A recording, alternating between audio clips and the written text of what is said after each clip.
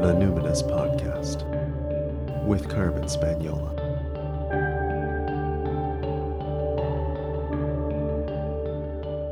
Hi there, and welcome to the Numinous Podcast, where we have interesting conversations with everyday folks about the mystery of life.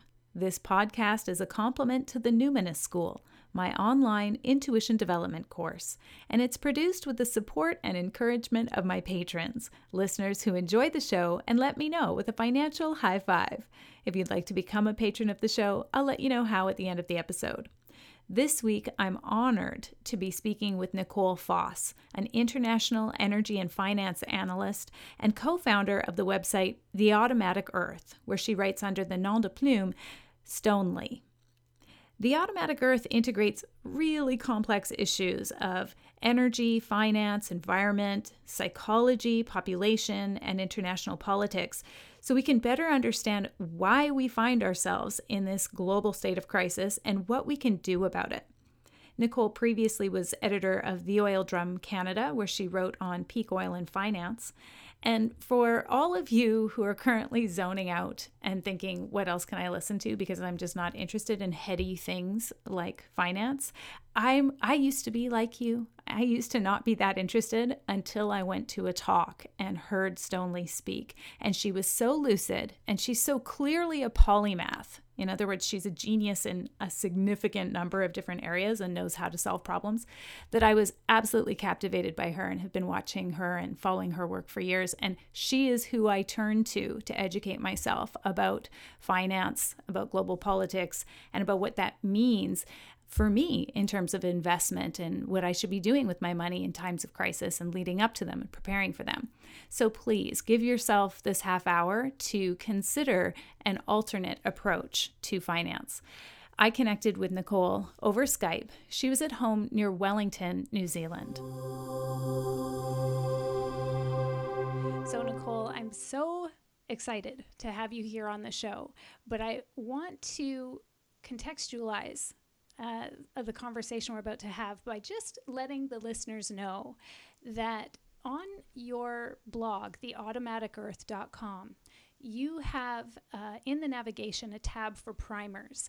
And we're going to be touching on a lot of very complex topics in this conversation, but your primers have been absolutely foundational for myself and my husband, Ruben, as we create what we call the small and delicious life, a life that other people might consider kind of back to the lander or urban homesteader. We're, of course, very interested in how to respond to climate change, but your focus has been on what we sort of jokingly call the econopocalypse, talking about the financial collapse that seems to us anyway will preclude or at least become a more pressing and urgent issue, even as we're also coping with climate change. So I want to focus on one of your primers, which is called 40 Ways to Lose Your Future. Now, as we enter into this terrain, I wonder if you could enlighten us and explain what exactly is deflation. You mention it a lot on your site, and I know that it relates to credit bubbles and housing market collapse. Could you give the listeners and myself just a refresher on what deflation actually is and why we should be concerned? Certainly. We've lived through 30 years of credit expansion. So this has been highly inflationary. Inflation is an increase in the supply of money in relation to goods and services. We've had a long period of economic expansion and credit expansion particularly. Credit is what has fueled it. What that's done is created excess claims to underlying real wealth because credit represents claims to underlying collateral that cannot actually be paid. So we have a crisis of under-collateralization that's developed over the last 30 years, where we made more and more and more claims to the same underlying amount of wealth. So we think we've created a huge amount of wealth. What we've actually done is created a lot of virtual wealth, and most people don't realize that there are actually multiple claims to every single thing that's actually worth anything in the entire world. As long as we don't realize that there are more claims than there is collateral to go around to back them up, then the world keeps ticking the way it has done. As soon as people realize that there are more claims than there is stuff to back them up, then what ends up happening is there's a giant free-for-all as people grab for their share of the underlying real wealth pie. Now, deflation is a decrease, or in this case, a collapse, in the supply of money plus credit relative to available goods and services. It happens because 99% approximately of the money supply is credit, as we've developed this huge mountain of IOUs over the last 30 years. Now, the vast majority of what we consider to be money is actually a pile of IOUs, promises to be repaid. And promises only have value as long as the promise to repay is credible. As soon as people wake up to the fact that there are more promises that can possibly be kept by a vast degree, then the game is going to be over for the value of those promises. So what we're looking at is a money supply collapse because we're about to realize that we've made far, far more promises than can possibly be kept. The value of promises depends on people's belief in the likelihood that those promises will be kept. So when people wake up to the fact that it's not possible to keep the vast majority of those financial promises, their value goes to zero. We will have crashed the money supply, and 99% or more of the supply of money is actually credit. So we'll have crashed the money supply. There will then be very little money to go round. So by definition is the collapse of the money supply relative to available goods and services. So we're going to be surrounded by the potential for goods and services and cheap labor and what resources remain, which is still a reasonable amount of resources, but we won't be able to do anything with them. Like the 1930s when they said we had everything except money. The crash of the financial system, which is the global operating system, created at that time and is about to create again a situation of artificial scarcity where you're surrounded by everything you had before, but because of the lack of money, because of the crashed operating system, you can't do anything with it. And this leads you directly into a period of economic depression. And that's what we stand on the verge of today. Okay, so what happens if nobody ever realizes? They always do eventually. So what happens is you have endogenous limits for credit expansion. It's not that they can continue forever and no one will ever notice. As you create an enormous pile of credit, the flip side of that, of course, is you create an enormous pile of debt. And eventually you get to the point where all the income streams of the productive economy can no longer service the debt that has been created. So at that point, you reach an endogenous limit, a limit that's built into your credit expansion. You don't need a trigger for people to suddenly realize that you can't keep a huge pile of promises. The limit is in there anyway. What we've been doing in recent years is to spend more and more money or bring more and more money into existence in the form of credit in order to buy ever smaller increments to GDP very, very expensively. But once we reach the limit, you can't do that. The marginal productivity of debt becomes negative. And then the more debt you take on, actually, the worse you make your situation. And that's where we're standing at the moment. So we can already see the leading indicators for the end of a credit expansion wherever we look. Okay, so what are some of them? Well, what we've seen is, as I wrote the other day, very low market volatility. We've seen the marginal productivity of debt go negative, margin debt at record levels, along with the stock market at record levels. That means that people are borrowing record amounts of money to place leveraged bets on the market. This happens every time you get the market peaking out with borrowed money at the same time as you see all the evidence of that borrowed money. And those sorts of circumstances are clear red flag warnings that the bubble is on the verge of bursting. And we've seen insider trading as well, people who are in a position to know selling off assets. So there's a lot around to look. Okay. So in your post, in this primer, 40 Ways to Lose Your Future, you have 40 points, each of which is breathtakingly devastating to think about on its own. And I've got a handful that I'd love for you to expand on. So I'd like to combine number 3 and number 5. Number 3 is cash will be king for a long time. Number 5 is debt will become a millstone around people's necks and bankruptcy will no longer be possible at some point. And you do go on to say what some of the consequences of that might be in number 6. Now, as a person who experienced a bankruptcy after the last bubble of 2008, or maybe that's still this bubble, I don't really know how it works technically, but after the last crash, I thank my lucky stars for bankruptcy. I can't even imagine going into indentured servitude or debtor's prison, bringing that back. Can you expand then on why this is so important for us to recognize now? And what people with large amounts of debt need to know that they might be facing. Yeah, debt takes you a long way on the way up. The ability to borrow money, to access leverage, allows you to obtain things you wouldn't otherwise be able to obtain, whether it's houses or things bought on credit, cars, anything else it might be that you buy on credit. So it allows you to climb further up the ladder than you otherwise would. But what happens when you reach the peak and you move in the opposite direction is the value of financial assets and the financial value of physical assets falls a very, very long way. What you end up with then is a situation where you owe more than you own, often to a very large extent. So in looking at homes, for instance, people end up in negative equity. The mortgage they have on the home is larger than the value of the home. And at the same time, in the kind of economic disturbance that we're looking at, unemployment goes through the roof. So people's ability to earn enough to service the mortgage is hit very hard. Interest rates typically rise as well. So the burden that debt represents goes up substantially.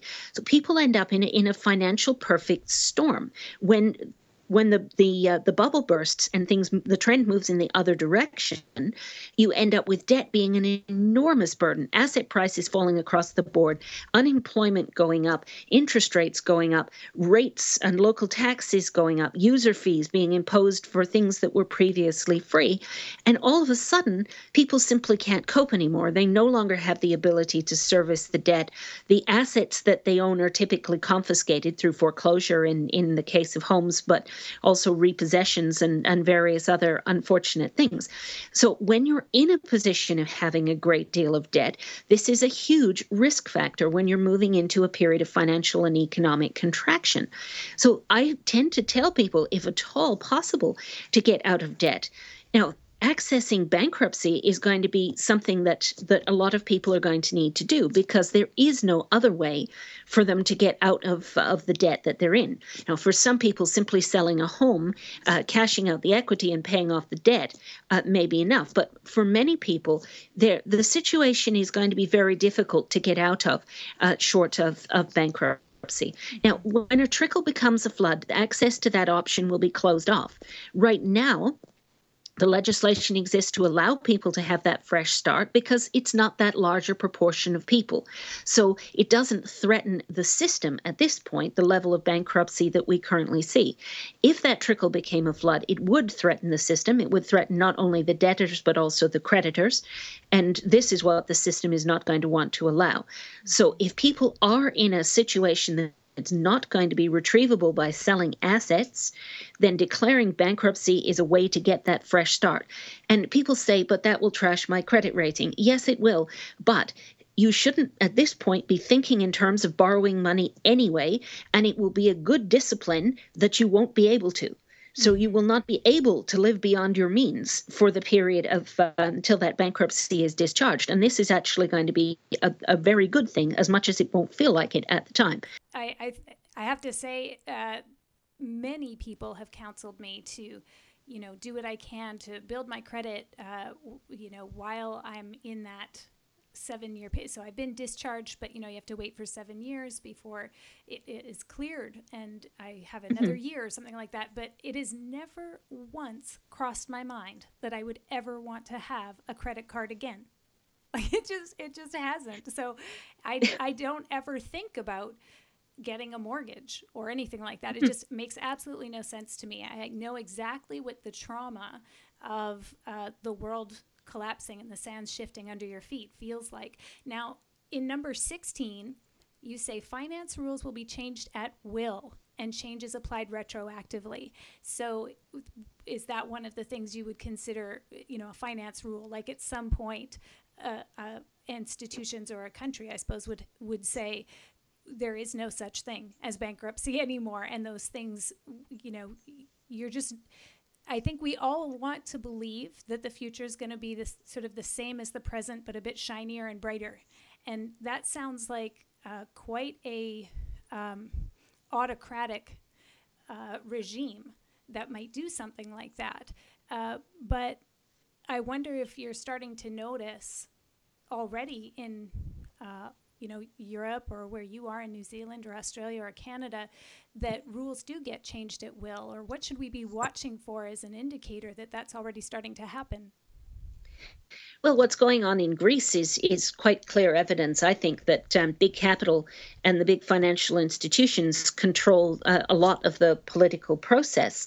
Decisions are being made to favor big capital. They have been for years. They're so blatant about it now because they're so confident that they've consolidated that power that they don't even really bother to conceal it anymore. And there's a revolving door between regulatory institutions and the financial industry. So big finance writes the rules by which they are regulated. They move into government, they write the rules, then they go back, the individuals go back into the banking system and exploit the loopholes they just wrote into the law.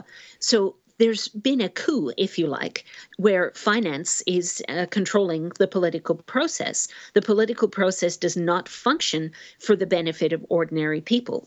And I think this is becoming increasingly clear over recent years. To some extent, you can know certain trends, or you can be quite confident about certain trends. But because most people are not insiders in any way, just to know what's coming up is not necessarily enough to be able to take advantage of it in the way that a lot of people would typically think. So the kind of thing that I mean about making changes is to say, for instance, if you know things are going to decrease, if you know the market is going to go down and you're trying to short things, well, it's entirely possible that they will ban shorting. So even if you know that something is going to go down, you end up not being in a position to benefit personally from that knowledge. And things like changes to bankruptcy as well, that's very much on the cards. Changes in access to pension funds, for instance, is another one. So at the moment, people have been able to access, at least limitedly, and not everywhere, but typically been able to access pension funds to some extent in advance if you're prepared to take a tax hit.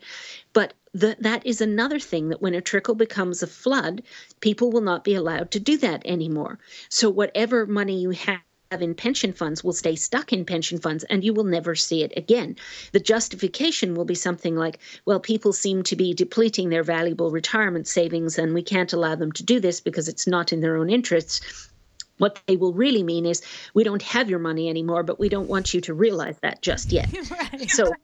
So there are going to be all manner of changes like that are going to be to the disadvantage of the ordinary people and to very much to the advantage, at least in the short term, of the financial system in its current form.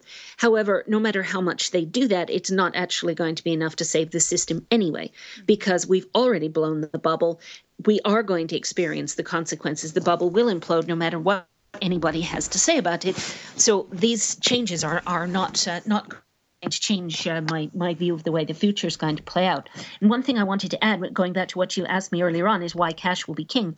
Well, when you crash the money supply, because the vast majority of it is credit, what you end up with that still functions as money is just the currency that's actually in circulation, the real physical currency, because the value of credit instruments has disappeared.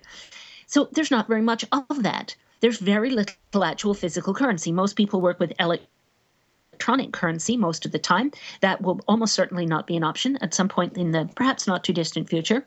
So if you have access to actual cash, liquidity, cash on hand, or cash equivalents like highly liquid short-term government bonds, for instance, then you still have money. Hardly anyone will still have money in a deflation, so the people who do have money will find that they are in a much more advantageous position, even if it's not a lot of money by today's definition.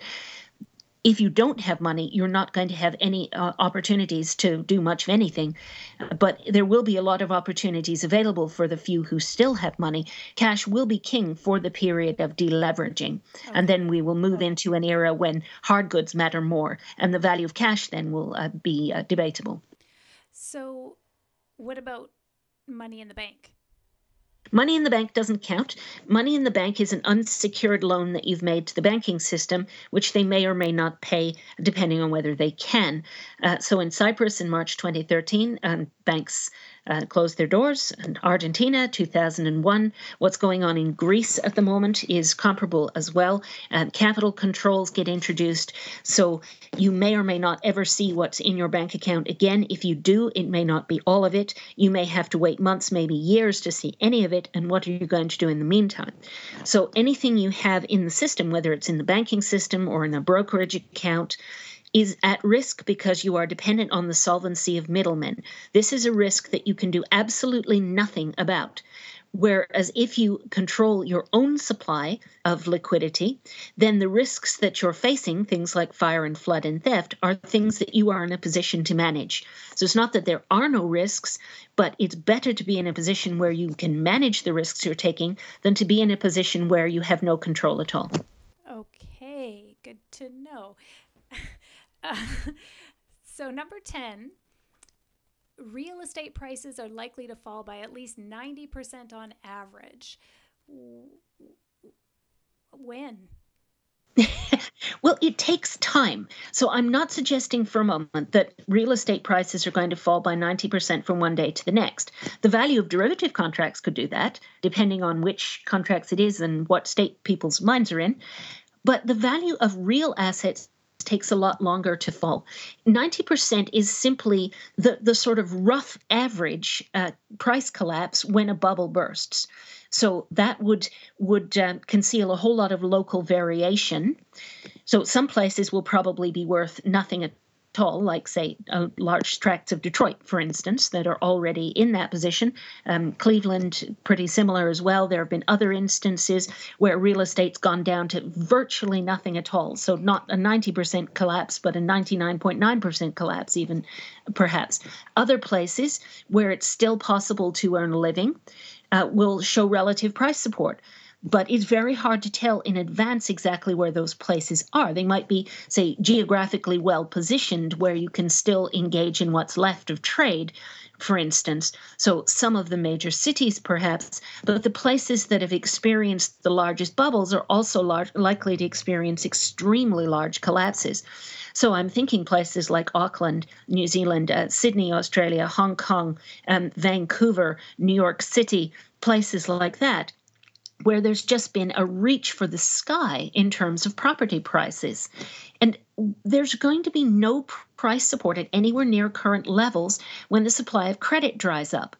People think there's a shortage of properties in these places, which is what they would argue drives prices up. It's not a shortage of properties. For instance, in Auckland, it's not that there aren't enough houses. It's that people feel the need to own 5 of them because they think that's how you win the lottery. You just take a leveraged bet with borrowed money, in other words, on ever rising property values and assume that then you're just going to make a killing. But when the property price goes against you, you're in negative equity almost instantly. All of the property portfolio gets foreclosed on. You end up with huge amounts of extra property on the market. So inventory just crowding everything out. And the combination of a huge overhang of inventory and no access to the credit that you would need to get a mortgage at any realistic rate of interest, means that there's going to be no price support for a very, very long way down. It takes time, though. What happens first is the market goes illiquid. So you lose the ability to find bargains between buyers and sellers. So sellers will not accept what buyers are prepared to offer. So you see an increase in for sale signs all over the place as sales simply dry up. Becomes a buyer's market. Then buyers are able to put downward pressure on prices. in various ways, like maybe forcing owners to do all sorts of repair work. And in the States, when this happened, owners were throwing in a free pickup truck, for instance, to try and get houses moving. Eventually, you get some of the sellers bridging that gap to the downside. So some of the sellers will come down to where the buyers are because for whatever reason they have to sell. At that point, you have price discovery. Price discovery on comparable properties lowers the value of the entire neighborhood because prices are set at the margins. So what you have is a handful of bargains made at lower prices, lowers the value of everybody's property. Then the buyers realize that prices are falling and they think, oh, good, we'll wait. So once again, the market goes illiquid and the same dynamic happens again. It happens multiple times as the property market ratchets down over perhaps 10 years, perhaps longer. It can take a long time to wring out all the excess value from the property market, but many, many people will be in negative equity on the way down. People often think that they're protected if they have a large cushion of equity, but in fact that may not be the case at all. Properties where the percentage of debt is not particularly high, but it still exists, may actually be a more attractive target for calling in loans than properties that are very heavily mortgaged. Because if something is already in negative equity or on the verge of it, there may not be so much reason in foreclosing on it because there's very little to be gained in doing so for a financial institution. Whereas if financial institutions can call in good loans, then they have the opportunity to cash out that equity themselves. And of course, the ability to call in loans is another aspect of changing the rules retrospectively to favor big finance. So at the moment, you wouldn't expect to see loans called in, but you certainly can see that in the future. It's like getting a margin call on your house. Right. This is incredibly difficult to imagine when, I see all around astronomical prices. I'm in Victoria, which is, just a short boat ride away from Vancouver. So we have a huge bubble here as well. I know it's incredibly difficult for people to hear and believe that this could happen when everything seems to be so happy-go-lucky here. So I'm curious how you personally cope with maybe feeling like a Cassandra, or maybe, how do you manage that emotionally when you can see so clearly that the writing's on the wall and people are, seem to be oblivious and not heeding the warnings? People never heed warnings at the time when those warnings are most valuable because timely warnings are never credible. If you give people a warning at a time that actually gives them the opportunity to do something about it, then they're going to listen to the warning, look at what's going on around them typically, and say, I don't see any connection between these two things. So what you have to try and find if you're going to try and warn people is you have to be early enough to be useful and late enough to be credible, in that people have to have seen enough going on in their lives or around them to have some sense that what you're saying might be true. Because there's this tug of war of greed and fear all the time, whether or not people are in that mindset is a very variable thing. They were in that mindset in 2007, 8, and 9. People were listening. They could see what was going on. They were prepared to change their behavior, prepared to be open to perceiving the risk that was all around them. What happened after 2009 is people progressively went back to sleep again and became extremely complacent again. So once again, we're in a position where warnings of financial meltdown are not as credible as you would want, because people don't accept the argument if they're in that state of complacency. And human beings tend to only have two operating modes. There's complacency and then there's panic. And what I'm trying to do is to create a kind of useful third space, a kind of informed sense of urgency as the need to do something about this. Now, people's openness is not just a question of complacency. That's one thing that prevents people being open to arguments that they need to do something. The other is when they've already gone over the edge too far in the direction of fear. So what I found in Europe past a certain point was people had developed crisis fatigue. They were either so afraid that things were going to collapse right then and there, or just so sick and tired of the entire thing that they couldn't cope with the thought that it might get worse before it gets better, that they stopped listening altogether.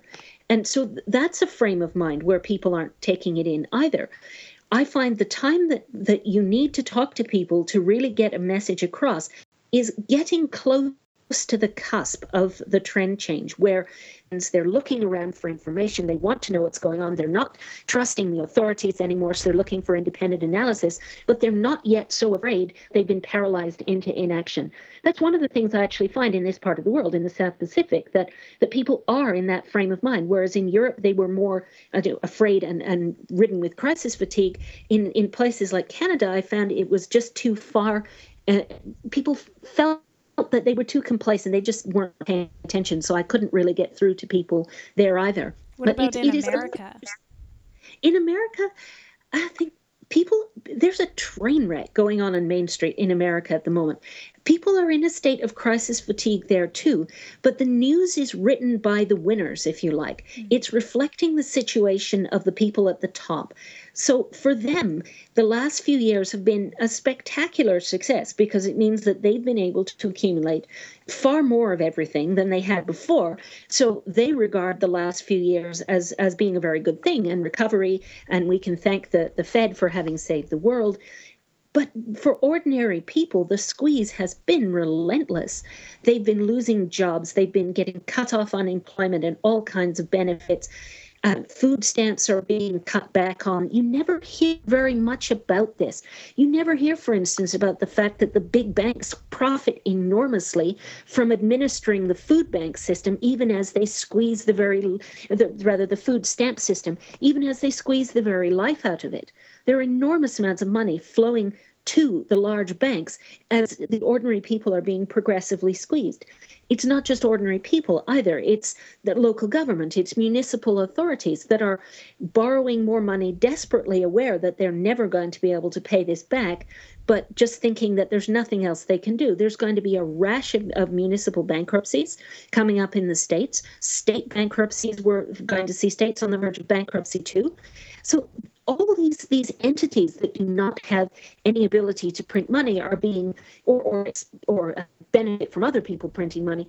These are the entities that are being relentlessly squeezed, but they don't make the headlines. Not yet, anyway, but they will. The only reason there's any mortgage market in the States now is all of it is taxpayer backed. If it wasn't, the housing price collapse would have continued in the States, and it will continue again when the bubble bursts. Then people are going to be in absolutely desperate straits. They've been hanging on for the last several years, just thinking we'll get through this and we'll turn the corner and it'll all be fine. Well, unfortunately, it won't. We're going to see the move to the downside again. So let's talk. The last point is point 35. Ordinary people are unlikely to be able to afford oil products at all within 5 years. And you emphasize that, at all. So tell me what that looks like. I mean, yeah, ordinary people have just been going paycheck to paycheck, just kind of hanging on, hustling here and there. There's, even as an entrepreneur, everybody in kind of my space of, heart-centered, conscious entrepreneur is talking about multiple streams of income. Everybody is kind of on the hustle. So what do you mean that we won't be able to afford oil products at all in 5 years? Well, it's a complex picture. It's mostly because hardly anyone will have any money. So it won't just be oil products that they won't be able to afford. It'll be much of anything. And in a deflation, what happens is prices fall across the board. Even the prices of things like food and fuel and essentials are quite likely, at least initially, to fall. But things do not all fall at the same rate.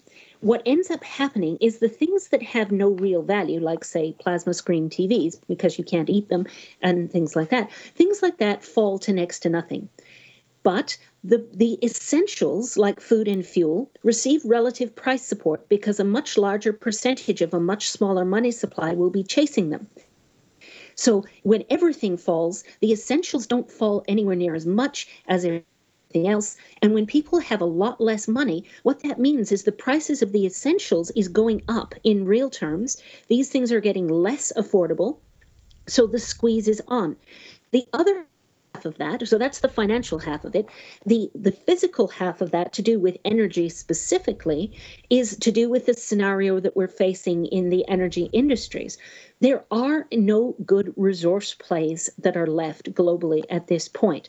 So what we've seen with the oil price collapse is a combination of finance, falling demand, less money in circulation, but also we've seen the perception of glut in terms of both oil and gas. First in gas, now in oil, thanks to the fracking industry, the move towards thinking we're going to have a future based on unconventional oil and gas. We're not, because the energy profit ratio is extremely low for these kinds of resource plays. The insiders know this perfectly well. The perception of glut is therefore temporary. It exists for the period of time while people still believe that unconventional oil and gas will be a huge bonanza and that we will be swimming in energy. But that perception is already dying. In North America, it's already dying in the gas industry. The rig count shifted towards shale oil from shale gas.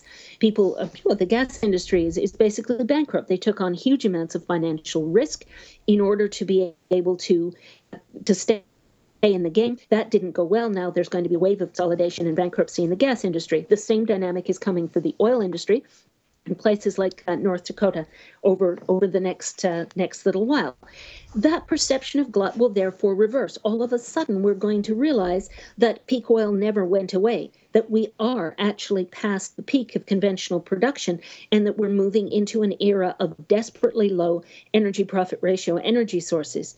So but when that realization dawns, we are very likely to see oil prices then actually rise. So in financial terms, everything may fall. It's likely to fall initially, but it doesn't mean it will continue to fall. If prices then rise in the face of deflation, what that means is they're actually going through the roof in real terms. And I very much expect energy prices to do exactly that. So it will be the combination of people having next to no money and very large price rises in real terms for access to energy. And that will depend on where you are in the world, because energy is not evenly distributed. So in places where the energy is physically there and doesn't have to be brought in from somewhere else, then places like that will do much better than places that have huge import dependencies. And of course, the degree of import dependency depends on demand. If demand falls a long way, even if a country is not currently producing enough to satisfy its demand, it may do so in the future in an era of lower demand, so they might all right for a while. But other places where there's this huge import dependency, say Japan, for instance, they are going to be in a world of hurt in next to no time at all. In an era of financial crisis, trade will be very, very difficult. It's not likely to happen in anything like the way it does now. So there are going to be a confluence of factors that make energy products very expensive, and that is going to make it extremely difficult for people who are in ordinary person's type of position to be able to access any of these fossil fuel products. So if you happen to live near where there's some trees you can burn, you might be able to keep your home warm, but there are going to be a lot of people who lose the ability to connect with those energy markets that they currently depend on. Mm-hmm. And so this is where we see the not just the climate refugees that we hear about, but economic refugees, people who are moving, because of more hospitable climate. And, because if you live in a lot of Canada, that's a lot of months of very high expense or living very close to the bone. So we see a lot of people moving out west, as far west as they can go. And we experience quite a crunch here, which of course puts pressure on the housing market, all of that stuff. So I can see how it all gets distributed in kind of a long, slow, protracted death rattle. So, okay, number 39, this is the last one I'm going to cite. Repressive political structures will arise with much greater use of police state methods and a drastic reduction of freedom. Now, obviously, we've experienced in the media anyway a little bit of what this is like with all of things like WikiLeaks and what's the fella's name who's in Russia now? Edward Snowden. Snowden, and all of these revelatory documents, and in Canada, this is just the most conservative regime in my lifetime. It's certainly not the Canada I grew up in. Are you noticing this, since you travel all over the world? Are you noticing this, that the general population is feeling a little more antsy about the political apparatus these days? They're not yet. More's the pity. They should be, because there's a lot of legislation being put in place that has significant implications in terms of police state regulation, and people are unaware of it. At the moment, the places where people are concerned, they're basically trading civil liberties in exchange for protection. And as Benjamin Franklin said, when you do that, you enjoy neither. So what people are doing is saying, please protect me, please keep me safe from terrorists or bogeymen under the bed, which is basically the same thing. And they're saying, please protect us, put in place this legislation that controls all these things. It's actually asking to be overregulated. And that's when you ask for that, you get it. Governments are very happy typically to overregulate people's lives and create enormous problems. You only have to see the huge security apparatus around the TSA in the States, for instance. And they're talking about putting CSA or TSA agents on trains and buses to let people on a train or a bus only after you frisk them for explosives is pretty paranoid. So what you get is the end of the open society. The open society is not destroyed by terrorism. It's destroyed internally by response to external threats, mostly fictitious threats in this case. It's not that there is no threat at the moment, but the threat is being blown up and grossly disproportionately in order to bring in a police state apparatus. And I see evidence of that in many places. Central control does have a role to play in a future of resource constraints where you could bring in systems of rationing, for instance. If there's not enough to go around, if you ration by price, it just means poor people don't get any. If you actually bring in a system of rationing to make sure that nobody's actually starving to death or whatever it may be, then you can prevent some of the worst impacts of financial crisis. But at the same time, that will require greater central authority. And central authority is a double-edged sword because it can be abused and very likely will be abused by the people who inherit the powers granted. So we have to be very careful in terms of granting central control over pretty much anything, to go into that sort of thing with our eyes open. Mm-hmm. When it comes to Canada, one of the things I noticed, and this was several years ago, that was very disturbing to me, thinking about the Canada I grew up in, was I was doing a lecture in a library, public library in Montreal. I'd been invited to come and do this. We'd put a notice up on the Automatic Earth that I was going to be there. This was not long after the G20 protests in Toronto. So the security apparatus was in absolutely full flood paranoia. They tried to tell people who were coming to my lecture that no, there was nothing organized there. They should just go home. And when that didn't work, when people turned up anyway, they brought in security guards to babysit us for the evening. So it was ridiculous. They actually had security guards sitting outside of a room just so that 20 people at that time could hear an economics lecture. And this was Canada. And that's the only place that's ever happened to me in the whole world. So the level of paranoia with that was fascinating to me at the same time as it was horrifying. Yeah. Okay. So the last question on the Numinous podcast is so ridiculous now in the context of our conversation that I can't ask it because it comes from the Proust questionnaire. And the last question that I always ask is, what do you consider perfect happiness?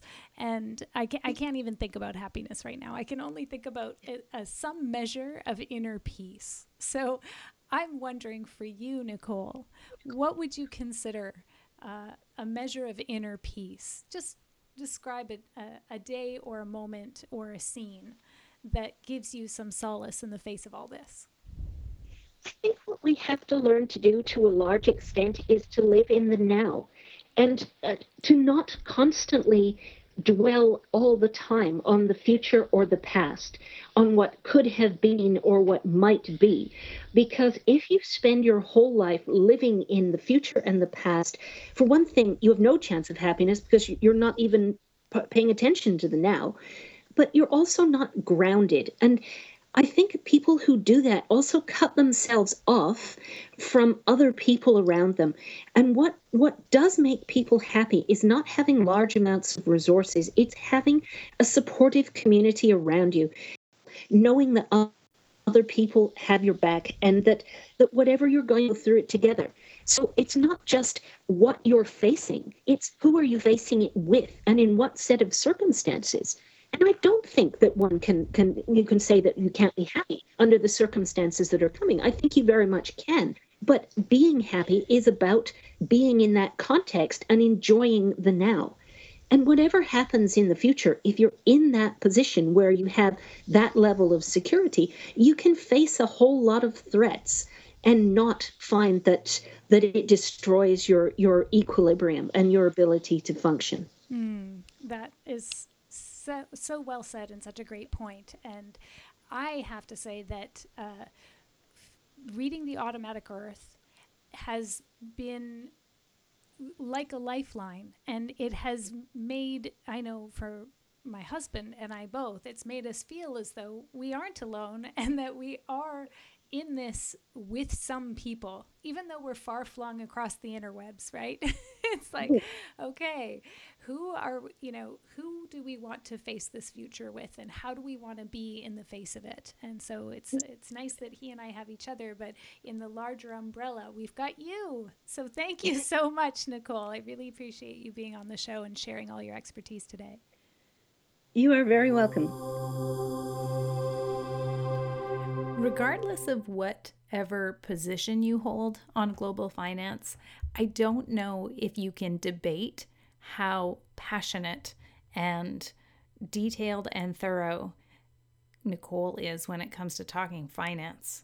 My goodness, I think I only understand about 30% of what she's saying sometimes, but I intuitively am with her 100%. So I hope you enjoyed that show. If you found it useful, I'd really encourage you to share it with a friend, anybody you think needs to hear it.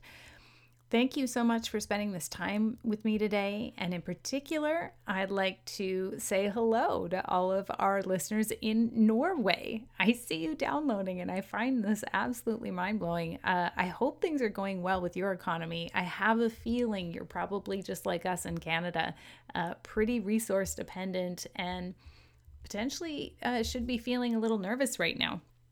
So I hope you enjoyed the show. I'd also like to direct you to my show notes today, because there were a lot of things that Nicole was talking about that require much more elucidation. So go to my website, carmenspagnola.com, CarmenSpagnola, and just click the link for the podcast, and you'll see the show notes there with the picture of the episode. That's also where you'll find information about becoming a patron. If you like the show, you can let me know with as little as $1 per episode. Just click the little button that says Become a Patron. And finally, to ensure you never miss an episode, sign up to receive notifications at the bottom of my site. Until next time, take care.